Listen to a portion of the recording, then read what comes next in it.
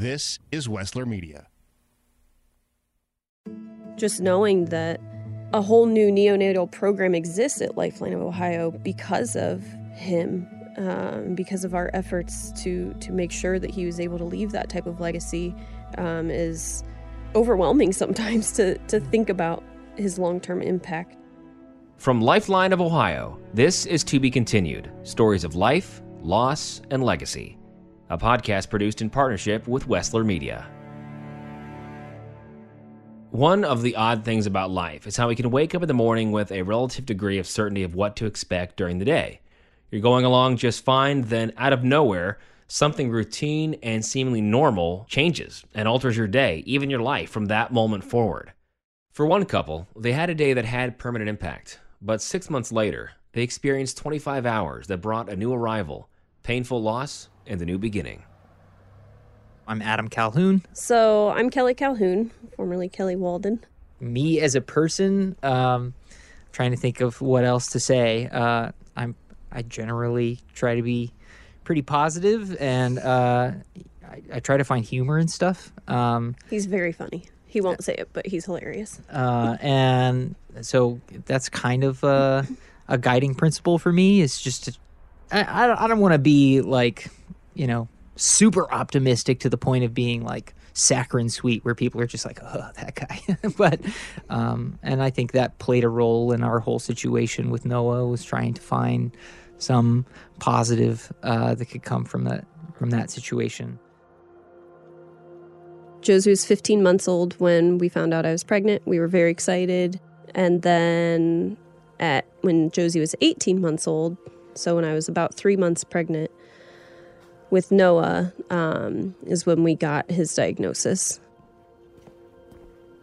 The doctor came in and kind of made small talk, and then her expression certainly changed. I gathered my things, and as soon as I pushed open the door to go to my car, I called Adam, and I was just crying walking to my car. So I got a phone call after the appointment, assuming that it was just sort of a, hey, here's what happened, everything's good. And the nurse saw something in the ultrasound that gave her some pause and wanted us to get us checked out. And I think at the time, my immediate reaction was, okay, well, what day is that scheduled for? And she was like, it's happening now. She said that she wanted to send me over to see the high-risk doctors over at the hospital. They have better equipment. They could see with more detail what was going on. Doctor came in, and he sort of reviewed some things, and I think he said, there's a problem with the baby's skull. He just sort of started to lead us into it. And I said, is it bad? And he sort of nodded. And I said, is it really bad? And then he said that this condition is not compatible with life outside the womb. And that phrase is just not one that I ever dreamed I would hear in my life. It's just not something that I had ever considered was even a possibility. We sat in this doctor's office, and he gave us our space after that. I really don't think there was much information from him beyond, this is a condition that's not compatible with life outside the womb, and you guys have sort of a decision on your hands to make, and you guys have to work that out between yourselves. And so we sat there for a little while, and at some point there wasn't really anything else we could do at the doctor's office, though, and so we decided to grab some extra tissues and head to our cars. And it was just so shocking that we wanted something normal, I think. And so, Adam's parents offered to pick Josie up from daycare, and I actually said no. I would like to. That's really important to me. First of all, I'm very anxious to see her. I certainly welcomed her into my arms and hugged her extra tight, but again, didn't want her to think that anything was up. So I might have held her for a couple extra seconds, and then it was like, okay, let's go. And I remember fighting back tears. I wanted to cry. I was just so relieved to see her and happy to see her. And I just realized how much I loved her. It was the worst day of my life.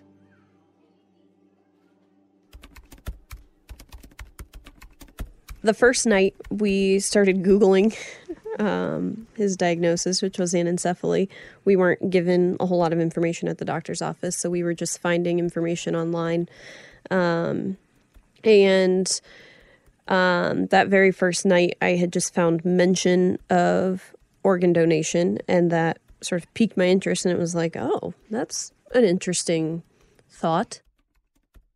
We agreed that we wanted to wake up feeling good about our decision 3 days in a row before we committed to it. The seed that got planted when we had the initial discussion about organ donation was like, there could be a silver lining thing here happening. And so, I mean, for me personally, that those two things, getting to meet him and maybe having something positive come out of a tragic situation, was something that was that ultimately I think tipped the scales in favor of, going full term with Noah and getting a chance to meet him. And even that wasn't a guarantee, but in spite of everything, sort of liked our odds and wanted to see him and take that risk and take that leap in that direction, because we might as well make the most of the time that we had with him. We wanted the delivery to be as normal as possible, and we wanted it to be an exciting experience, and we knew that we would be excited to meet him, and we just decided that not knowing and having that little tiny bit of normalcy for the opportunity for us to hear it's a boy or it's a girl would just be an exciting moment and a happy moment and a surprising moment. And so everything was pretty normal. And so Adam gets to announce that it's a boy. They have like a little screen where I'm draped so that I can't see what's going on, but they hold him up to the screen on my drape so that I can see him. And the amount of relief that I felt in that moment, just that we had made it, I just can't describe that relief. It was just, I could finally take a deep breath. There was so much leading up to that moment. Just wondering, are we going to meet him alive or not? And what's it going to be like? I mean, we just didn't know. And so for the surgery to go well and for him to just be pulled out and he was breathing on his own, I will never, ever forget the moment that he made a sound. We didn't know if we would ever hear our baby cry or make any sort of sound. And it wasn't necessarily a cry or a normal baby sound, but we heard him. It was just exciting that he had a voice, and he used it.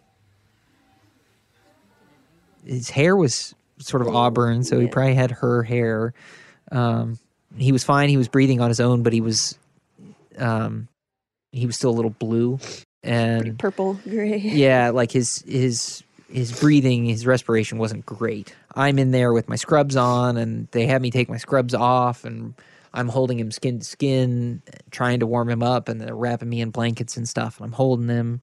I mean, he's not upset. He's, nobody's panicked, but like, I just really wanted to be able to give him what he needed.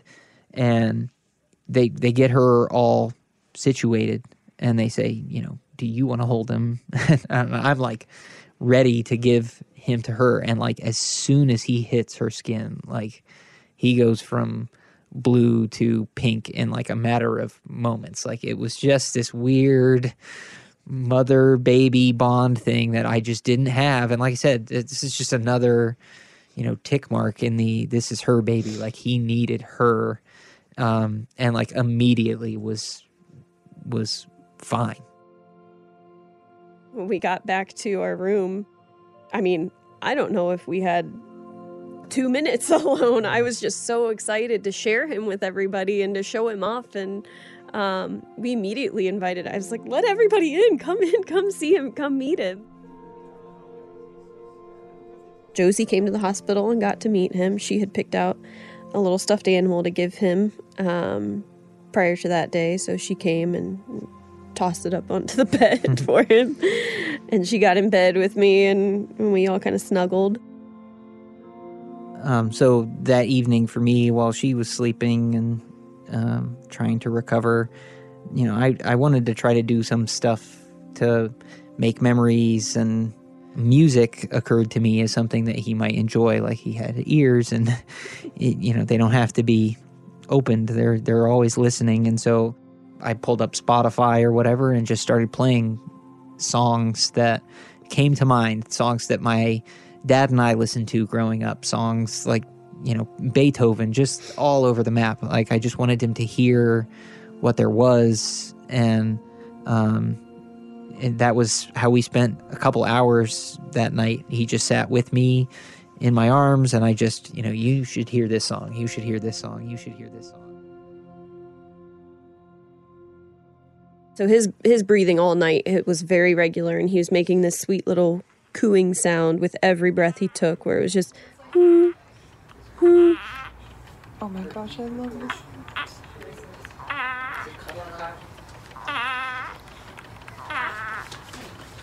And there was just a moment where he couldn't get himself situated, and we called in the nurse, and she seemed to know, and I think Adam and I picked up on her thoughts, and maybe there were some parental instincts as well, that the time was coming quickly. And the nurse said, and I think he had been being held by everybody, but she said, "Kelly, do you want to hold him?" And I said yes. And she said, "Do you want me to unswaddle him so you can do some skin to skin again?" And I nodded. I invited Adam to lay down next to me. We held him and we talked to him, and we told him how much we loved him and how grateful we were that we got to meet him and that he was ours. He actually got back into a regular breathing pattern, and we had told him, if we don't want you to go, but if now is the time to go, then you have our blessing, sort of, like you can go. You've done everything that you came here to do. I can't really explain why it meant so much to me to be the one to hand him off to the doctors. I think it was a little bit like he was mine, he was my responsibility, and I wanted to, be there for him. Like I didn't want him to be alone with somebody else. And I wanted to thank all of the people that were there to recover his organs so that he could, leave this legacy and to help other people in his passing. And it was probably no more than 50 yards. I remember trying to really be present and aware of what was going on, and it still was much too short a walk. Like it just happened. It felt like I stepped out of the door and was immediately in the surgery center. Struggled and managed to say thank you all very much for what you're doing today, and I think I said to take care of him, and then they, lots of people just nodded, and I turned around and went back to the room, and we just waited to hear how things went. And they were incredibly respectful Yeah. to him and us, though, throughout that procedure. And somebody from Lifeline of Ohio had stopped in about halfway and said that things were going really, really great. And when it was all said and done, they successfully recovered his kidneys, his pancreas, his liver, his thymus, his intestines, and his lungs, and his trachea. And all of those were able to be sent off to be used in various research opportunities.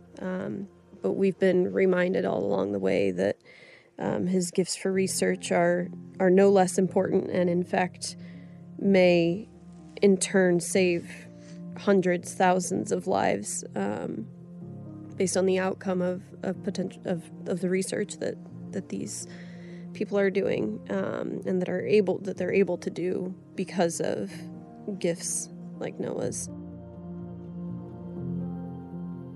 Noah's a part of our lives every day. Still, we have pictures and we talk about him, and but it was important to us that we would do something that we would be proud to share with Josie, and that we are capable of making challenging decisions, right? Like, she's capable of making these kinds of decisions. So, to also inspire her. It's reassuring to know that that he is out there helping people like that. Noah's actually participating in research that is, trying to find a cure for type 1 diabetes. And so we have this, it is sort of turning into this direct correlation of just seeing the impact that he has the potential to have.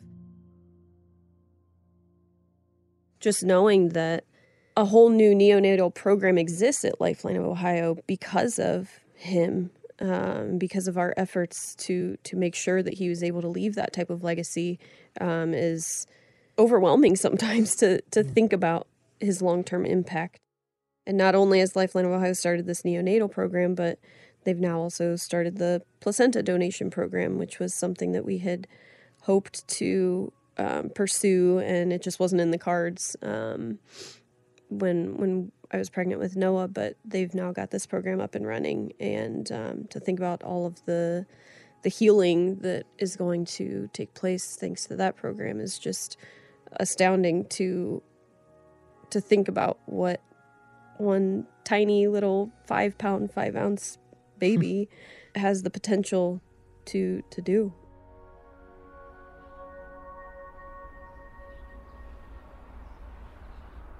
This has been To Be Continued, a podcast from Lifeline of Ohio, produced in partnership with Wessler Media. Production credits: Jessica Peterson and Patrick Klinger from Lifeline of Ohio's Public Relations team, and Sharon Sindrich, Director of Communications and Public Relations. This series was produced, mixed, sound designed, and voiced at the studios of Wessler Media by me, Vince Tornero, with additional mastering by Joey Gerwin at Orange-Udio. While this is the end of the episode, it's not the end of the story. Visit lifelineofohio.org to learn more, or visit the link in the show notes. Because when you register to become an organ, eye, and tissue donor, your legacy may allow someone else's life to be continued. The production you just heard was carefully crafted at the studios of Wessler Media. For more powerfully engaging podcasts and other audio content, visit WesslerMedia.com. Stories of overcoming adversity, intense and unexpected twists and turns, education, encouragement, and plenty of those "did you hear that" moments. Hear more and talk to us about creating your own podcast, from large and detailed projects to smaller, more personal-sized productions. That's WesslerMedia.com. WESSLER Media.com.